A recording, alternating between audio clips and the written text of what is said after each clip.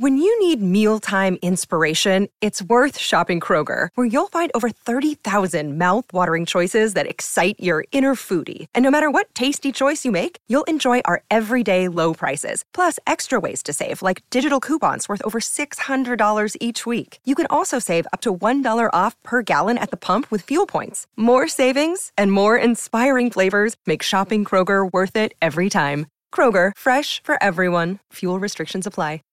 Be a follower of Jesus is to be radical, in the best sense of that word, not left or right. Radical for the cause of love, which is the most subversive and the most redemptive force in the universe.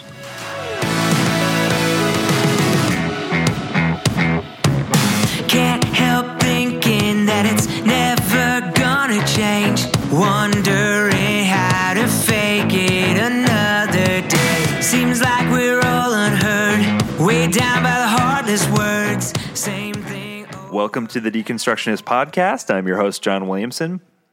And I'm here with you again in 2020 with another episode. And so I consider that a win. I think this time last year, we hadn't even come out with one episode. So we're doing great, guys. We're doing great.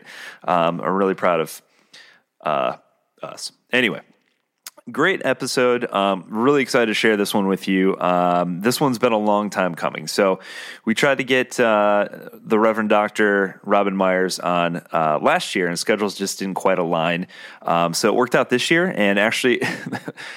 this was our second go-round. The first episode we recorded, we had a weird software file glitch situation. I don't know what happened, but we lost the file, and I was very sad. That's only the second time in the history of our podcast that's ever happened. The first time was literally the first week we were recording when Adam's computer crashed. So I don't pretend to know what I'm doing when it comes to computers, but alas, we got him back. And it worked out pretty well because initially the book that really turned me on to his work came out in 2015. And so it just so happened that he had a new book coming out, and it will have been out for about a month now. His new book is called Saving God from Religion, A Minister's Search for Faith in a Skeptical Age. Terrific book. Can't recommend it enough. He definitely is one of those who I know we've mentioned before. Great scholar, great research, great scholarship, but also very accessible writing. So even though he covers some pretty heavy theological topics, it's very easy read. So some of the things he covers in the new book, what does it mean to be made in the image of human beings? He gets into science. If you like some of our more science-based episodes, he digs into quantum physics a little bit. The nature of sin we talk about briefly, but definitely more in the book for sure. And faith is trust, not belief, which is a big one that we've kind of touched on before. So. Love this book, had a great conversation with him, and so I think you guys are going to like this one. Before we get there, though, the band this week is a band called Attaboy. They were nice enough to let us use their music, and so if you like the music on the podcast, as always, we'll have the links to their social media and the songs that we used in the show notes, so please go out and support them. As always, you can find everything at our one-stop shop on our website, www.thedeconstructionist.com. There you can check out our merch store if you're interested in a t-shirt or a mug or a pint glass or whatever. Or if you just want to read our blog is located on our website as well. And all of our current and past episodes are available to stream directly from the website. You can connect with us on social media right through the website there, and if you want to support us, you can find a link to our Patreon campaign on there as well. So, and that's I think it. Yep, that's it. So without further ado, we'll get into this week's podcast. And then, of course, we're getting closer to episode number 100 and can't wait to share who that guest is going to be with everyone when we get closer. So thanks again for supporting and continue to listen. If you like what we're doing, if you're new to the podcast, if you've been listening for a while, we've really grown just purely by word of mouth. So tell someone, share it with someone who you think might benefit.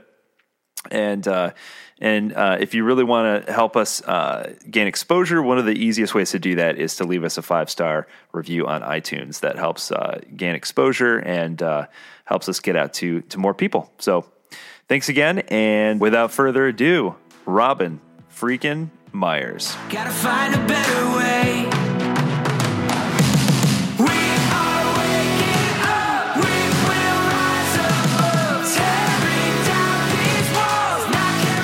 All right, welcome to the Deconstructionist Podcast. We have with us today Reverend Robin Meyers. Thank you so much for being here today. My pleasure, John. So I love your background. Again, I have an ongoing joke where we have a running series as picked out or selected by my dad, who's a Lutheran pastor and feeds me books. So you would be part of that series, I think. So. So he sent me Spiritual Defiance, Building a Beloved Community of Resistance. And I know that's a slightly older book for you. It came out in 2015, I believe. And you've got a new one that around the time of this podcast airing will be out in stores. So definitely want to talk about that. But before we get into all of that, you have a really unique backstory in terms of your journey and the state in which you have, or rather had, you just... we talked about this last time. You had just retired, but you started a church. So well, I was at Mayflower United Church of Christ for 35 years. I didn't actually start it, but it was a very small congregation when I became minister of the church in 1985, and I left it a fairly good, strong, medium-sized church, about 600 members, and a lot of unique sort of social gospel, justice-oriented ministries in what is probably the most conservative state in the country, although Idaho would argue with us about that. Whatever. I'm a UCC pastor, grew up in Wichita, Kansas, and went to seminary at Phillips, and met the great Fred Craddock, and in addition to some other wonderful teachers, and sort of became an unapologetic advocate of progressive Christianity. And that's been sort of my defining mission. And I did just retire from the church where I've been in Oklahoma City for 35 years. I preached my last sermon 3 weeks ago. And really now it's time for me to turn my attention to traveling and lecturing and doing the things that are being asked of me more and more often. And I really consider that a form of ministry too. But I will always think of myself as a parish minister, and I will always be proud of what we accomplished at Mayflower. So one of the things that you talk about in relation to this church that you helped kind of generate, more and more congregants. One of the things you talk about in the documentary that we'll touch on a little bit here is you got some pushback because you had said, and I love your definition of this, and I'd love for you to mention that here, is you wanted to start a liberal church, but you had a very specific definition for what you meant by that. Right. When I first came to meet with the search committee in Oklahoma City, someone said, I wish you would quit using that word liberal because, well, we just don't like it. It's actually an epithet in Oklahoma. It's a religious and political epithet. All you have to do is call somebody a liberal, or what they call the L word in Oklahoma, and you're in trouble. And I said, well, I think it's a great word. I think it means open-minded, tolerant of divergent opinions, and exceedingly generous. So I would like our church to be liberal in that sense. This woman said, no, I still don't like it. And I said, well, what word would you prefer that I use? And she said, conservative. So that was my introduction to Oklahoma. That's so interesting, especially because I'm assuming that happened, back when you first took over back in the 80s, and yet Here we are in this political climate today where those are almost, depending on which side of the aisle you stand on, almost akin to a curse word. Oh, it is. There's no. It's gotten worse. It's gotten worse. This was 1985 that this happened, but in Oklahoma, as in many parts of the country, that word simply is used without explanation or definition to define someone as, morally corrupt, incorrigible, untrustworthy. Probably a communist or a socialist, which are really one and the same for many people. It's strange because American democracy was a liberal experiment, and it remains, in the best sense, a liberal experiment. But no one really knows what that word means anymore. John, nobody knows what lots of words mean anymore. We don't bother to be critical in our thinking. We don't bother to educate ourselves. We're just busy, tossing bombs back and forth at each other. And liberal around here where I live is one of the nastiest things you can call someone. Just call them a liberal. Yeah. And I find that astonishing because we live in a time where, like, on a world scale, we have never been more in touch with information. I mean, it's at your fingertips. We literally carry around tiny computers in our pockets with instant access to information, and yet we are, it's seemingly, at least in that regard, less informed than ever. Well, and I have some serious misgivings and concerns about social media. All this technology has put all this information at our fingertips. It's also made it possible for us to sort of seek out people who think like we do and to live in these bubbles of self-affirmation. And we also get to sort of sit in our pajamas and hurl insults at strangers without looking at them across the table, without making real human contact with them, which the beloved community says we ought to do. And it's taking a toll on the whole country. We don't even know how to talk to each other anymore. And if the church is to have any kind of future, and I'm not saying that future is assured by any means, we will have to put people in real physical proximity to one another, and we're going to have to talk across our differences to heal this society. Otherwise, we are just going to continue to fly apart. Yeah, well, I want to go back to one of the things you said at the beginning there, where you mentioned the fact that, this dangerous social media, and I would say just, the online thing in and of itself, whether it's, social media or, chat rooms or whatever, Reddit or all those different things. Because you mentioned in your book, and this was, it's interesting because it was like you kind of foresaw the future back in 2015, but in this book. But you talk about the fact that the moral imagination has been stunted by the constant onslaught of imaging through media and technology. And you had this great point in there, and I would love for you to kind of expand on that. Well, I mean, I think that we are, and I don't know exactly which quote you're referring to, but I think the advent of the visual world, the world that brings up, whether it's television or sitting in front of your computer screen or looking at your smartphone, whatever it is, the images are produced for us in order to create an emotive effect, to get a reaction out of us. And although that's easier, it also makes us kind of lazy thinkers. And we respond at this very, very primitive level to the image, which all the scholars realize now has much more effect on people than language or real conversation or the nuances or ambiguities of human thought. If we just see an image that has negative connotations, we react automatically. And all of the products are sold to us this way. Politicians are sold to us this way. Everything is a product being sold through sort of instant emotive images. That is stunting the brain of human beings, and it's also keeping us from talking to one another in authentic ways about all the things that we believe or feel or do.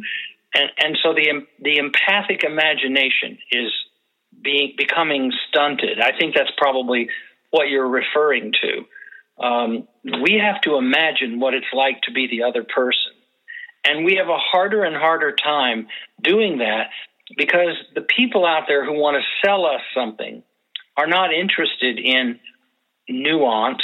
They're not interested in subtlety or ambiguity or complexity. They're interested in knee-jerk reactions that will get us to hate people or love people, just as they want us to hate certain products or love certain other products. Everything is a zero-sum game now. Are you with us or are you against us? Are you saved or are you lost? Are you one of us or are you one of them? Everything is simply divided in what's become a hyper-polemic world. And that is spiritually debilitating. What we're supposed to be doing is actually looking for ways to bridge the divides between human beings. Meanwhile, the society is exacerbating the divides between us so they can sell things and they can make money and they can exercise control over us. Because I can tell you, and you know this already, and so do your listeners, fear is the greatest motivator of them all. If you can keep people afraid of some nondescript other out there, if you can identify the enemy and then frighten people about the enemy, you have enormous control over them. What we're supposed to do in the church is pray for our enemies, not be given help in hating them even more. And if the church can't figure out how it is an alternative community, a truly subversive alternative community of non-compliance, you're right about spiritual defiance. That was in 2015. And I talked about resistance before the word resistance became a household word after the 2016 elections. The essential quality of faith, as is the message of the Bible from start to finish, is wherever the empire deals death and indignity, we are supposed to resist on behalf of people who don't have the power to do it without our help. That was a very long, perhaps convoluted answer to your question, but yes. Spot on. Yeah, thank you. I think your listeners probably know that we are trembling on the edge of the loss of our democracy because we are losing our truest and deepest values. Nobody really cares if anything is true anymore.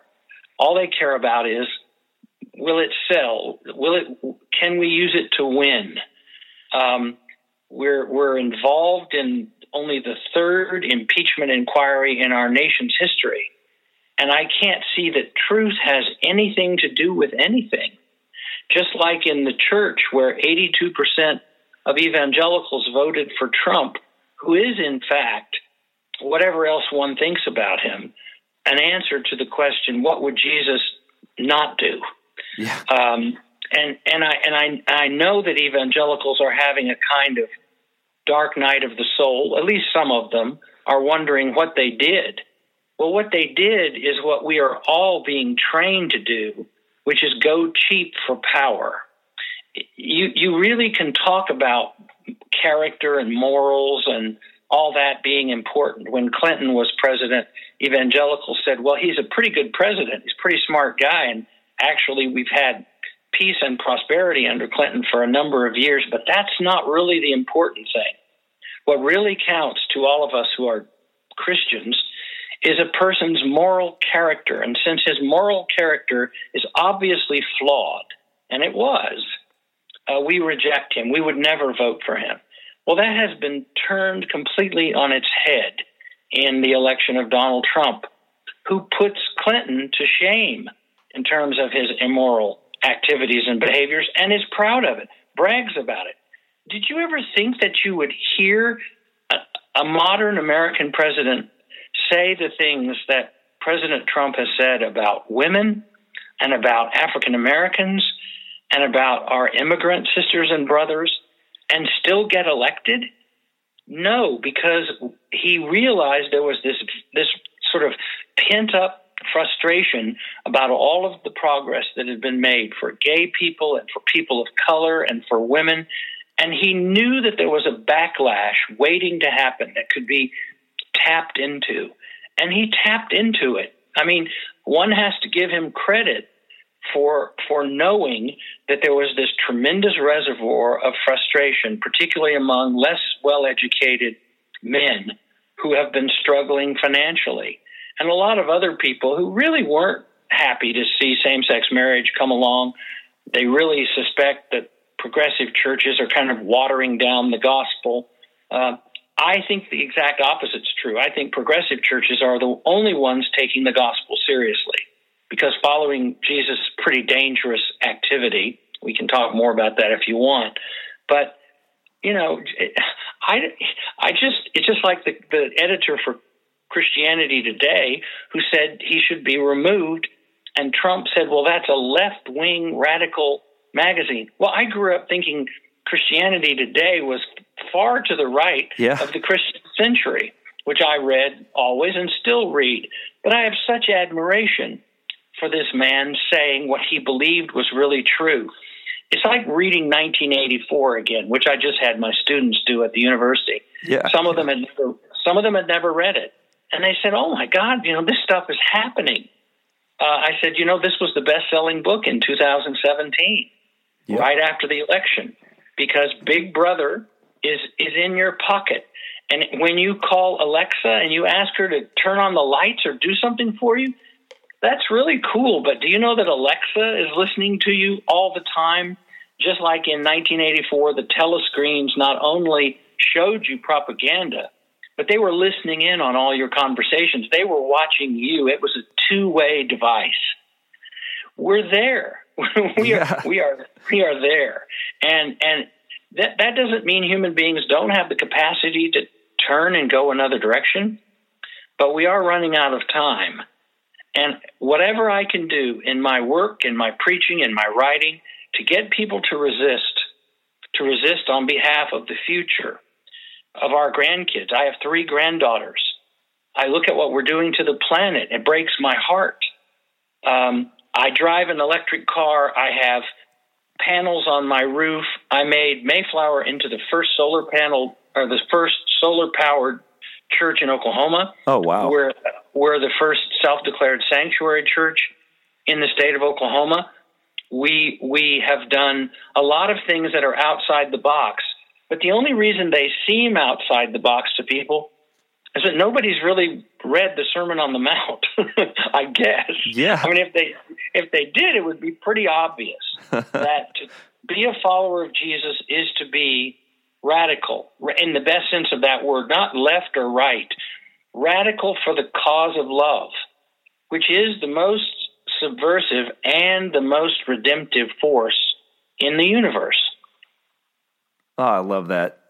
So I want to continue talking about this thing that you brought up, what I think we've called on the podcast the kind of corporatization of the Western church, and this idea that, you know, it's more important to grow your church to the, you know, you want thousands of members. You got to have all those butts in the seats, and you have to have the best band and the best graphics, and it's really about this package that you're trying to sell, it seems like.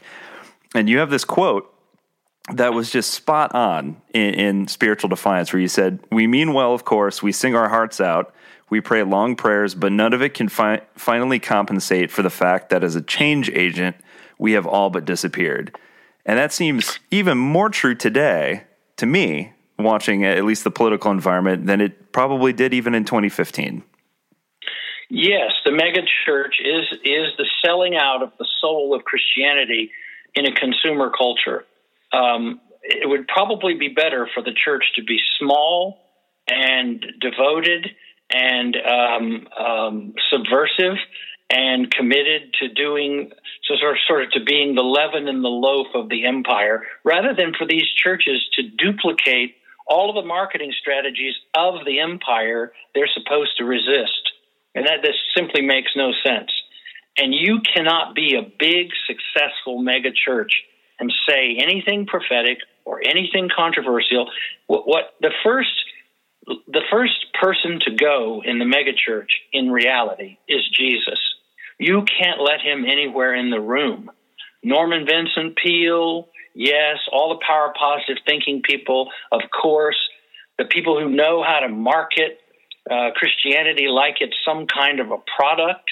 We do this in the name of somebody who had 12 disciples and was killed and did not throw off the Roman Empire and was not the Messiah that anyone was expecting, and formed underground communities of resistance to sort of Roman family values, and elevated women and people who never fit into the orders of life, who had nothing, and who were finally told that they were somebody. Because, the essential theology of my church and my ministry has been very simple to express.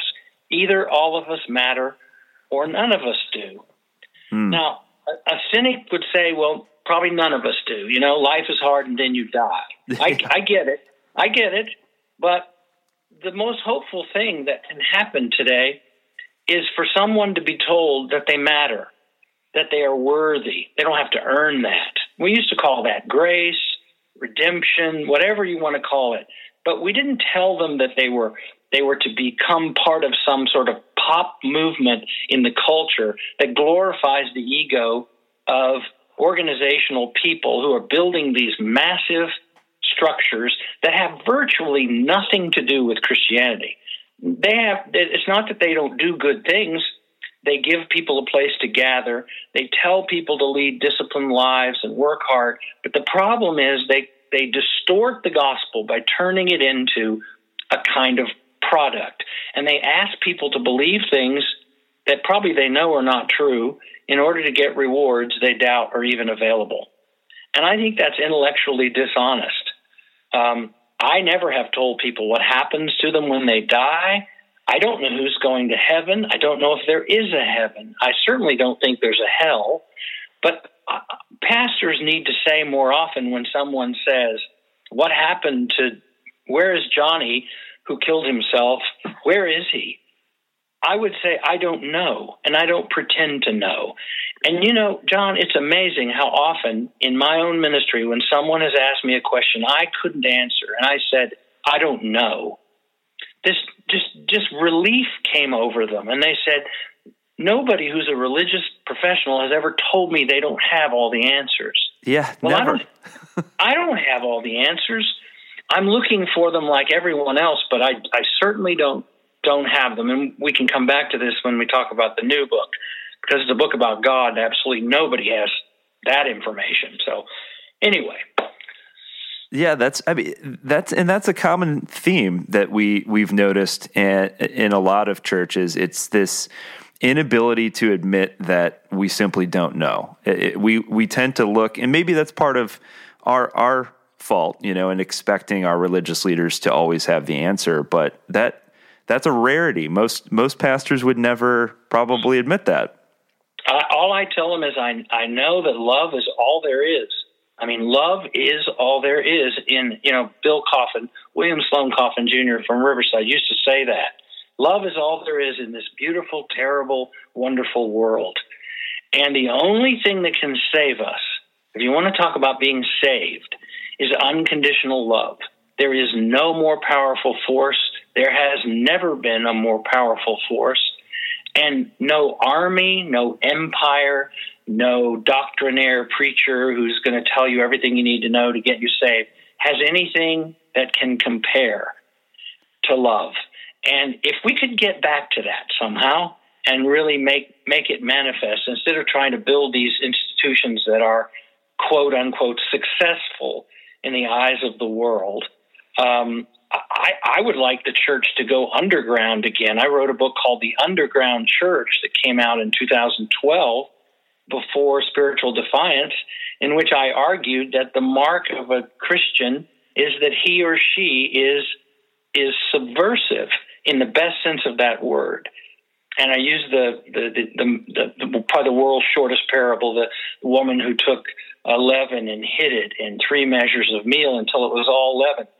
That's a profound, it sounds like a harmless thing. Oh, she just put some yeast in, the bread's going to rise, and we're going to serve it at the ladies' guild.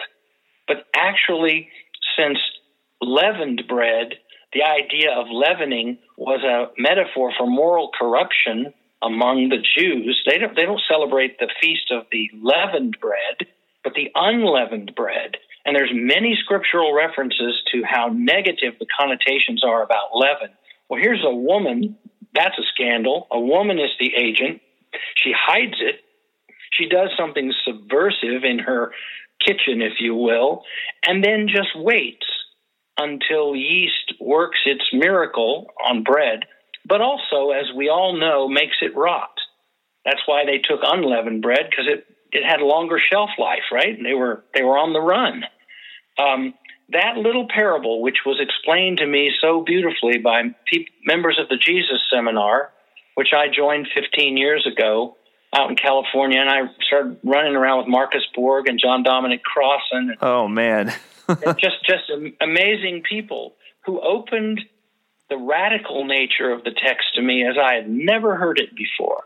I had no idea how many sort of secret codes there are in the New Testament that are about resisting without getting killed. And that none of us want to die. I would prefer not to be crucified like most ministers, but I have no option not to resist. You know, when they put kids in cages on the southern border last summer and the summer before, any Christian, I don't care what your theology is, what you think happens to you after you die, that is not okay. Kids in cages is not okay. And every preacher should have gotten up and said that in her pulpit, or they should turn their robes in and do something else. Yes.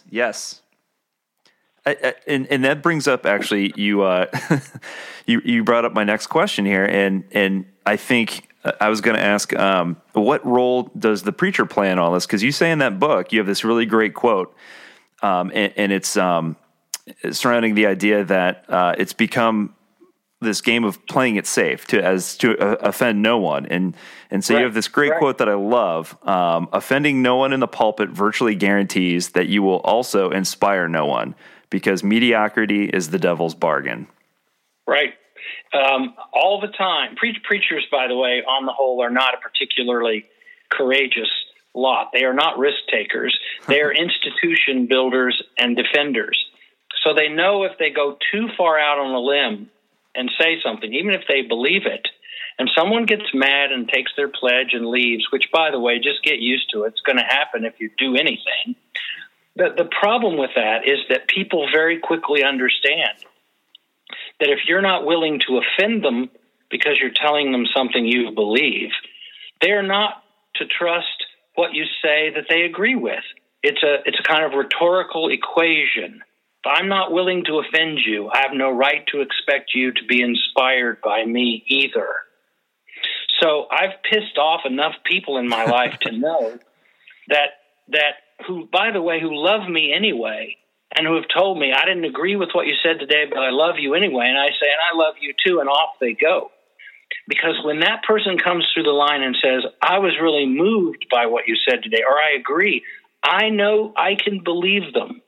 Because that same person had told me a week earlier, what in the hell are you talking about? So I like that kind of environment. I like that kind of church. And Mayflower, bless its beautiful heart, and if you watch the documentary, you'll know more about it, which is really being shown all over the country. I gathered a bunch of people together who were not afraid.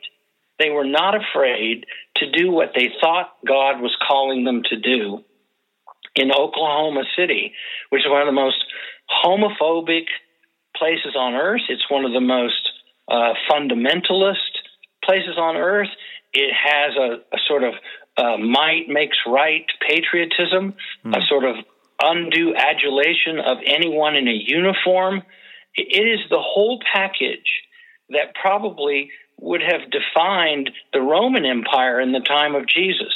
People have to understand that, Jesus, Moses comes against Pharaoh and Jesus comes against Rome, which means America has to come against, Christians, followers of Jesus now have to come against the American Empire, the Pax Americana. If we're going to fit in with the sweep of history, We are resistors, not just for the fun of resisting, like isn't it cool to be mad prophets decrying the hypocrisy of our time and all that, but wherever the empire is hurting people or keeping people separated or keeping them from seeing a doctor or making sure they live on the edge of starvation so they're easy to control or to sell opioids to. I mean, there is such unmitigated evil being committed in this society for the sake of greed that all the church has to do is get up and say, you unholy bastards, you are killing people, and you're doing it acting like righteous people, like this is some sort of Christian nation. Actually, this is one of the least Christian nations on the face of the earth. If we were Christian, we wouldn't have the infant mortality we have. We wouldn't have the number of uninsured people we have. We wouldn't do to the environment primarily as the number one polluter. We wouldn't be doing that. I could go down a list that would just make you sick. And then we say, oh, we love Jesus. I mean, everybody just loves Jesus in Oklahoma. The only problem is if someone showed up on a street corner or in our churches, let's say, who looked like Jesus and sounded like Jesus, they would call security. They would have him arrested, and they would accuse him of being unpatriotic and un-American.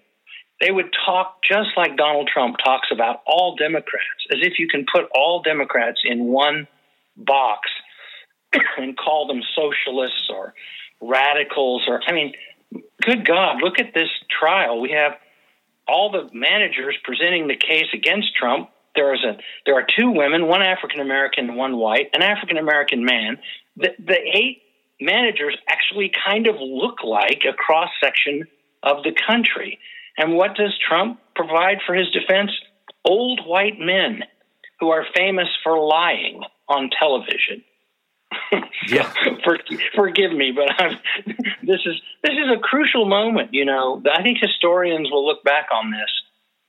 If we lose our democracy, and let's face it, we may very well, they will look back at this moment, this unprecedented moment, and say, this is really when it happened. So I would ask all your listeners to not give up, but not to think that it's going to be easy either. Find yourself a community in which you can resist for the right reasons, and then go out there and raise some hell. Walls are caving in, but this is not the end. I'm breaking down again. Walls are caving in. This is not the end. Rise like a phoenix, escaping these demons, still climbing higher, 'cause I got that fire. I love that. So let's talk about, because I think you brought it up briefly there, but I would love for you to talk about this incredible story that you discuss in the documentary. That is, I think we talked about last time out in theaters select theaters as we speak. Yeah. But there's this moment in the documentary where your church takes a vote, specifically in terms of how to react to the issues at the border, and it was mind-blowing. I never, like, when you gave the 3 options, I was certain in my mind which way the vote was going to go, and I was completely wrong. Right. And so was I, because I thought they would take the less radical option because they wouldn't want their 2 ministers to get thrown in jail and charged with felony. Actually, they decided to just hang us out there and take the most radical option available, right, which was to be a sanctuary church in the full meaning of that term, which means that we could knowingly hide a family in the church building, or we could knowingly transport undocumented persons. But we, of course, wouldn't do that. If we were going to have someone live in the church, and right now we don't have living quarters in the church, we don't have an apartment in the church, so it's unfair, would be unfair to anybody to ask them to live in the church. Although there's talk of building such a facility, right now we don't have it. But if we were to have someone come to the church and we protected them from deportation action by hiding them in the church, what you do is you don't really keep that a secret. You call a press conference and you tell everybody, we have a family in our church that we're protecting from deportation. Come and get them.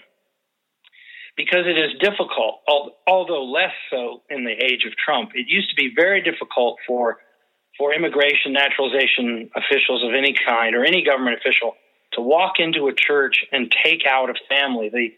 As they say, the optics are bad. But you don't keep it a secret. You say, we're doing this based on our religious convictions. There are 7 passages in the entire Bible which condemn homosexual activity. And I say that carefully because they knew nothing about sexual orientation, only about same-sex behavior, which seemed to them unnatural and idolatrous, blah, blah, blah. They didn't know anybody could form a lifelong relationship with someone of the same sex. So we've grown and we've evolved, and we understand love better than we did in the first century. But you know how many passages there are in the Old Testament alone that ask us to welcome the stranger and the foreigner and the alien? 92. So right off the bat, I would tell my evangelical friends, if you're doing a content analysis of the Bible, 92 passages to welcome the stranger, 7 warning us against homosexual activity. So just do the math, and let's have a conversation. Yeah, gosh. Excuse me. I've always said issues like that with the limited amount of references. It's not a theological topic I would be willing to build my house on. No, and we're holding a vigil that involves many metro area clergy, and including the Jewish community and the Muslim community. We have a vigil every week outside an ICE office, the main ICE office in Oklahoma City. Oh, wow. And they come out and they look at us, and the press has been there. They don't quite know what to make of us because we are nonviolent. And they keep coming out and saying, now, is this a protest? No, this is not a protest. This is a worship service. We're actually worshiping here. It's a very short 10-minute liturgy. And we sing some songs, and we talk about our immigrant sisters and brothers who are terrified. And because we're religious people, we have to care about that. We have to, it's like Martin Luther King said, if it's an unjust law, you have to resist it. So that adventure in Mayflower's history, becoming a sanctuary church and learning that there are no other sanctuary churches, publicly declared sanctuary churches in the state, was very formative for us. So was doing renewable energy. We've got 50 solar panels on the roof of our church, and we come to find out, this shocked me, that there is not another church in the state of Oklahoma with a solar panel, a single solar panel on its roof. Wow. Now, I don't understand that, but I don't understand a lot of things. What churches are spending their money on is parking lots and, coffee shops and bookstores and people doing Christian roller blading or aerobics or something, whatever that is. Everyone wants in our culture to be entertained and to meet other interesting people and to be part of something that is visually exciting and musically stimulating. And I understand all that. I like to go to the movies. I like to go to concerts. I like to do aerobics, although I don't know what Christian aerobics are exactly. I think that's where you don't sweat too much, maybe. But anyway, right. I don't understand this in the name of the Nazarene, the penniless rabbi from Nazareth. That I don't understand. We've got it upside down and backwards. And that's part of the reason the church is dying, and I mean dying in a hurry. It deserves to. Well, that's a perfect segue right into your new book. And so okay. you've got this new book coming out called Saving God from Religion, A Minister's Search for Faith in a Skeptical Age. And you've got this quote right off the bat at the beginning of the book that I love, where you're talking about just that, the decline of organized religion. And you say, I have wondered if the decline of organized religion has less to do with secular humanism and more to do with the suffocating way in which people of faith speak about that which they do not know. Yes, and that harkens back to our earlier conversation about humility by those who lead the church. I want to tell you, it took me 5 years to write this book. Oh, wow. And probably because I was foolish enough to pick an impossible topic. I mean, I told my wife, I said, I think I'm gonna write a book about God. And she said, "Oh, that's great. I'm glad you picked a small, manageable topic." Right? I mean, yeah. So I started reading books about God, and they all fell into the same two categories. They either were a proof that God exists. And, the person set out to prove God exists, and sure enough, by the end of the book, God exists. Or B, they set out to prove God does not exist, and lo and behold, by the end of the book, God does not exist. These books don't do much for me. What I'm much more interested in is not whether God exists like other things exist, because really, if we're going to be logical about it, everything that exists was brought into being by something else. It did not once exist, then it did, and it one day will not.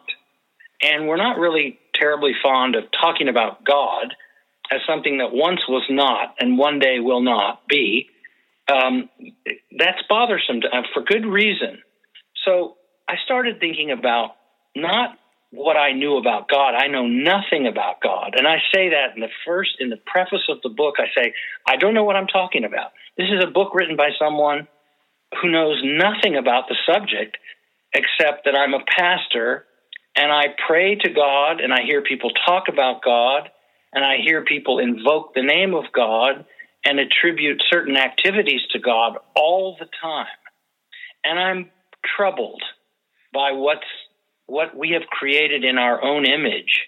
The Latin phrase imago Dei, made in the image of God, is precious to all Christians. What we don't talk as much about is a God that's been made in our image. And so this book takes a look at our tendency to simply project ourselves into the heavens and to create this kind of heavenly patriarch who sort of is listening to prayers and punishing bad people and rewarding good people and to giving land to certain chosen people, and you name it. He's a partisan, and it's a he, unfortunately, because that's the default pronoun, and that's ridiculous. That's as ridiculous as saying God's a woman. I said something in church once in a sermon like years ago. I used the pronoun she when referring to God, and there was an audible gasp that went through the congregation, and a woman said to me after church, "You don't really think God's a woman, do you?" And I said, "No. But I don't think God's a man either." So I thought if we're going to miss, we should miss with our pronouns in a more egalitarian way. So she said, "Okay, fine. I get it. I don't think God's a thing at all that is anywhere doing anything. What I'm now interested in is the idea that we live in a kind of quantum universe of fantastic interconnection. In fact, I point out in the book that I think science, long the enemy of religion, or thought to be, is now the force that leads us more toward awe and wonder than the church. The church is too busy defending its old doctrines, including things that are wrong, and science just keeps trying to understand a quite miraculous, unbelievably beautiful universe. And I began to wonder, because I read Barbara Brown Taylor's little book, The Luminous Web, yes, which is not one of her more well-known books, but is my favorite, that maybe God is the fantastic interconnection that, quantum entanglement, this famous experiment where they isolated two subatomic particles, they were twins, and once they isolated them, broke them apart, they were able to separate them, but when they reversed the spin of one, it reversed the spin of the other, the twin, no matter how far apart they were. And theoretically, this means that there is some kind of amazing superluminal connection between quantum particles no matter how far apart they are, which violates Einstein's theory of relativity. That's why he hated quantum physics. He hated it. He especially hated quantum entanglement and tried to disprove it, but could not. He called it spooky action at a distance. And I really am beginning to think of God in quantum terms now, if you will, as spooky action at a distance. Not that God is doing things, but that all of us are doing things, and nothing we do is inconsequential. There is no action we can take that does not change something, which changes something else, which changes something else, which changes everything. So God completes the action, if you will, but does not determine the outcome. We determine that by whether we choose wisely and well and out of love, or whether we choose out of selfishness and hatred, and we set loose bad karma. Karma is a good way to put it. I saw a bumper sticker, my karma ran over your dogma, which I thought was really wonderful. But yeah. This is where Eastern and Western religious traditions can actually find common ground. If our God image is still the old man on the ceiling of the Sistine Chapel, and that's the way the book starts. I have a dream that the plaster fresco of the creation of Adam, that famous fresco where God and Adam, their fingers don't quite touch. It's the most famous, most parodied religious image of all time. But that fresco actually falls off the ceiling in the middle of the night, comes crashing to the floor of the Sistine Chapel, and some caretaker runs in and is just terrified. Oh my God, Michelangelo's God has literally fallen off the ceiling. And these priests come running in. This is the way my mind works. I'm a metaphorical thinker. And they say, what happened here? How did you allow it? He said, I didn't do it. It's old plaster. It failed. It fell off the ceiling. It's in a million pieces on the floor. And they look at him and they say, we will get it put back together, and we will put it back up on the ceiling. And then the janitor, the simple caretaker, says, I don't know if it should go back up there. And the priest says, what do you mean? Well, maybe God was lonely up there. After all, we're all down here. So that's how the book starts. And I make the case that in every action human beings take, they set in motion consequences that chain out across a universe in which everything is connected to everything else. And that connection is God. Now, that's going to disappoint some people because they want God to be doing things, making choices, handing out rewards, meting out punishments. That's what we've always been told that God is. But, John, that's caused many people to leave the church when someone says, well, God is responsible for everything that happens. Well, I live in Tornado Alley, and a tornado comes tearing through a town in Oklahoma and can suck a baby out of its mother's arms and wrap it in a tree a quarter mile away. And then some pastor comes along, thinks that he has to say something about what God did here, and says, well, maybe God wanted your baby in heaven early. Oh, my God. You kidding me? And I think as long as we have a sort of theistic understanding of God, we're going to have these problems. So I'm just offering in this book another way to think of the mystery in non-theistic ways, because personally, between you and me, most of the arguments over the last 50, 100, even 200 years have been about Jesus. But I think moving forward, a lot of the arguments in church are going to be about God. What on earth do we mean when we say that word? What does it mean to pray? Do we ask for things, or do we try to access the mystery that is this interconnection, this spirit? I really think, I'm not a Trinitarian. I'm sure that shocks you. But of the three, I'm most interested in the Holy Spirit. Because for one thing, it is without gender. It's under no one's control, which, by the way, is why it's always made the church very nervous. But the Spirit is the best definition I have of what quantum physicists call the field. The field, as opposed to Newton's sort of clockwork universe. The field is, you're not here or there. When you are anywhere, you are everywhere. So there is no such thing as separation. And then I got real interested in Tillich and his attempts years ago to talk about the ground of being, yes, and that sin is separation. This all really is supported by the most recent findings of scientists who are actually talking more like theologians these days than theologians are. I don't pay much attention to theologians, but my wife reads to me out of the New York Times science section every Tuesday, and that's where I get chills up my back. Yes. It's funny that you mentioned that. I remember the first time, and maybe you've seen it, the new version that came out a couple years ago of Cosmos with Neil deGrasse Tyson. Yeah. And right. I remember thinking the same thing. I watched the very, very first episode where they put the entire history of the universe into a calendar. And they do this wonderful job with animation of showing the expansion of the universe and then multiverse theory, and it just keeps going out and out and out and out. And I thought, of course, creation just continues into infinity, Right. And how many are there? How many universes are there? I mean, who's the guy that wrote The Elegant Universe? He teaches at Columbia. Brian Greene. Yeah. Brian Greene said, we may be one universe, like a slice of bread in a loaf of other universes.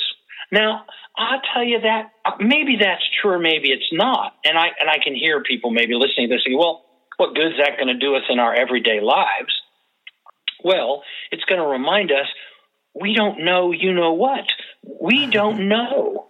Right. And so not knowing, the Tao says when you think you know, that's when you do not know.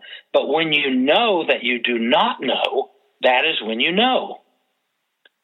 And I would love more Christians to take that kind of Eastern mystical approach to things. We can still talk about Jesus. I think the incarnation is the power of Christianity. I think the fact that we're centered in a person is beautiful. It's what makes Christianity powerful to me. But we don't have to act like we have all the answers. Jesus doesn't even act like he has all the answers.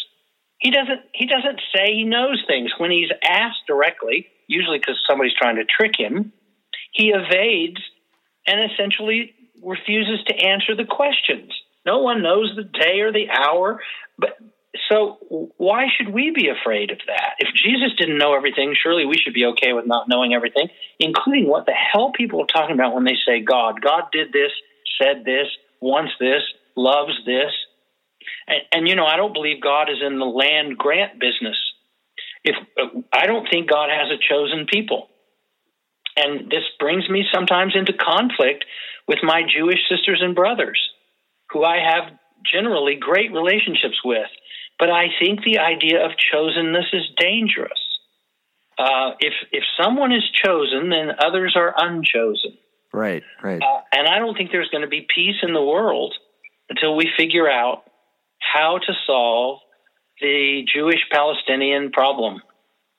I think if we don't solve that, it's like an oven that cooks terrorists. They just pop out of there like biscuits. If we don't solve that, we're going to go down the tubes. And there was a time when it seemed like it was an honest effort to want to do that. Now that the whole two-state solution thing seems pretty dead to me. And I know that Israel is having its own internal dispute about what to do next. But I hope that my Jewish friends will know how important it is that Palestinians are able to have their own country and their own place, because of all the people who know the power of place, the Jewish people know it. So I just want them to extend the power of that to other people who also need a place. I've been floating weightless, like a ghost unseen. Hidden by the chaos.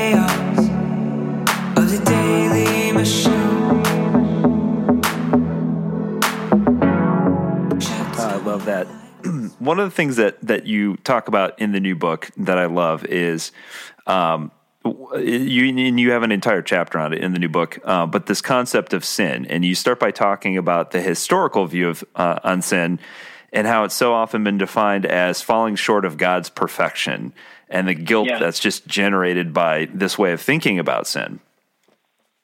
Yeah, that's pretty tough. I mean, if God is perfect, and that language is in the liturgies of the church, it's the way we talk, and expects us to be perfect, that's like a formula for perpetual anxiety and grief and addiction. We are not perfect. We make mistakes. I don't think it's perfection that God wants from us.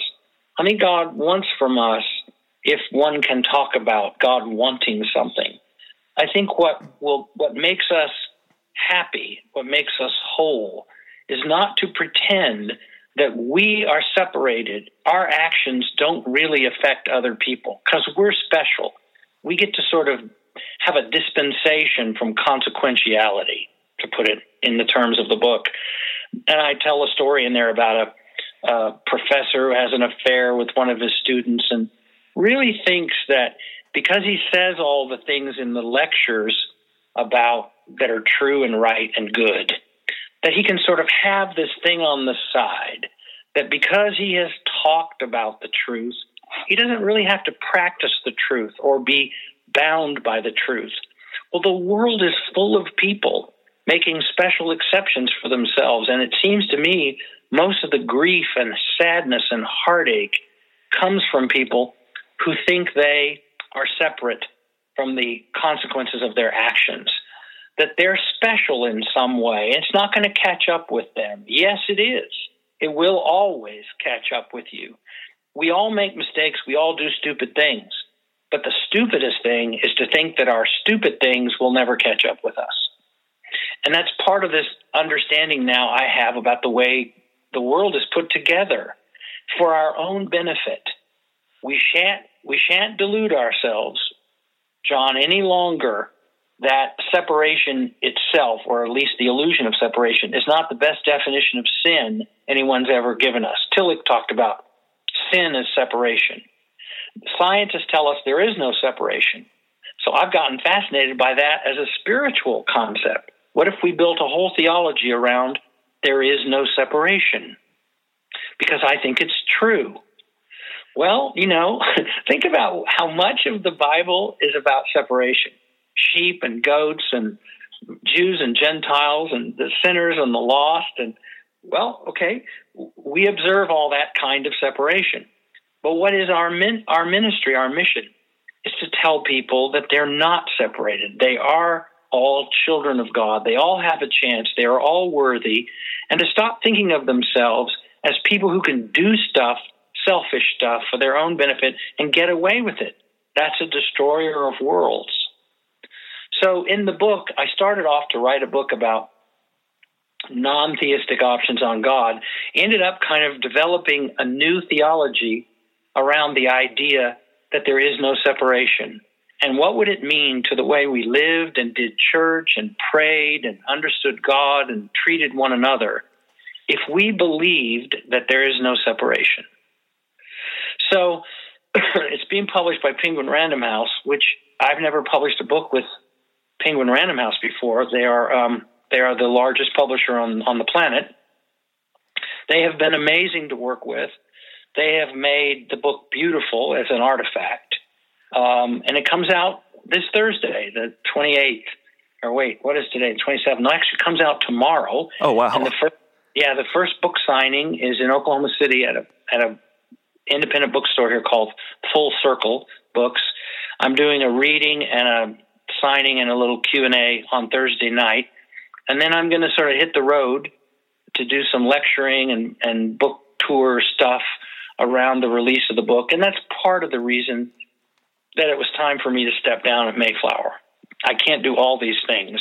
There's not enough of me to go around.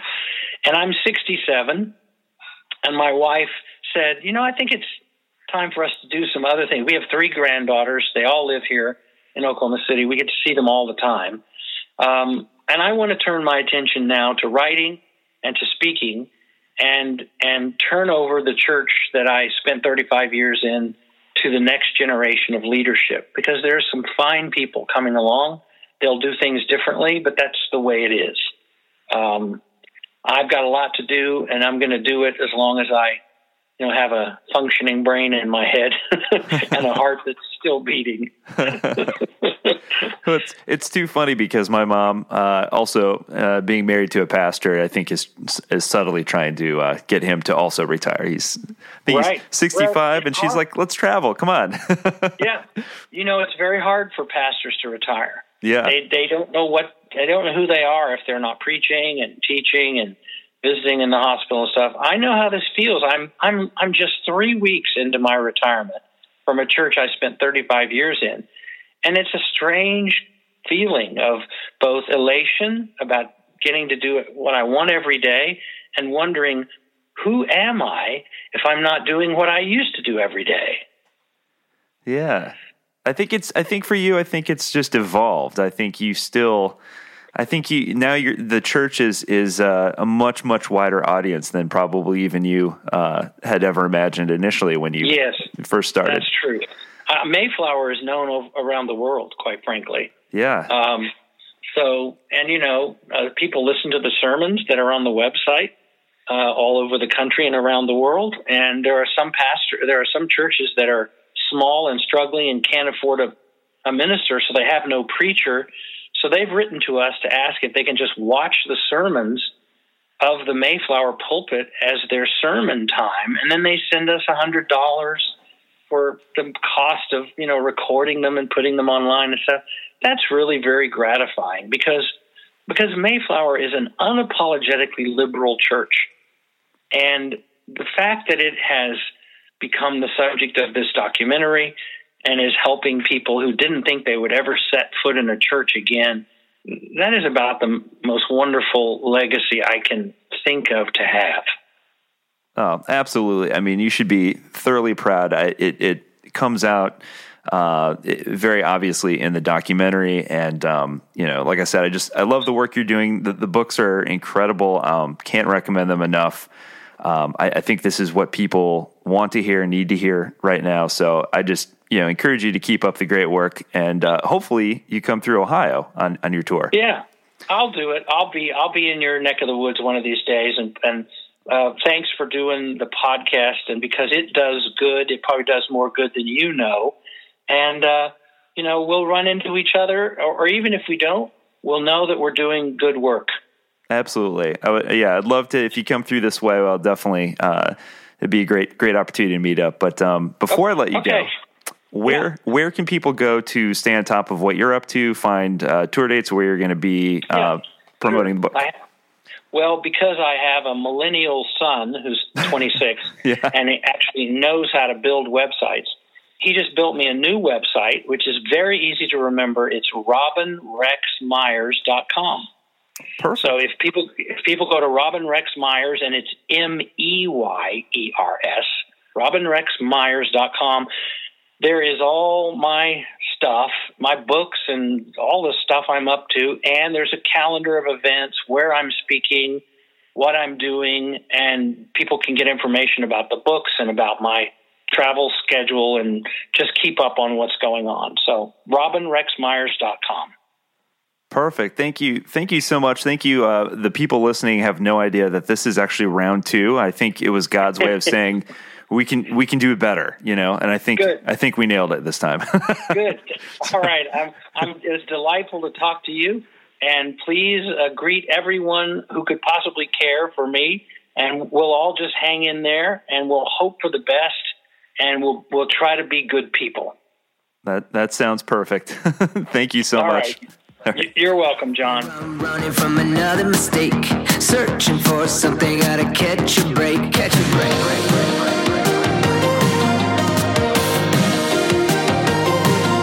Now I'm bouncing back and I'm catching my breath.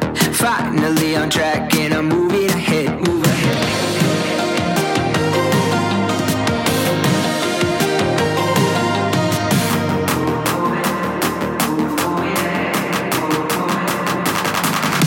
Never going back now. I can see it getting better.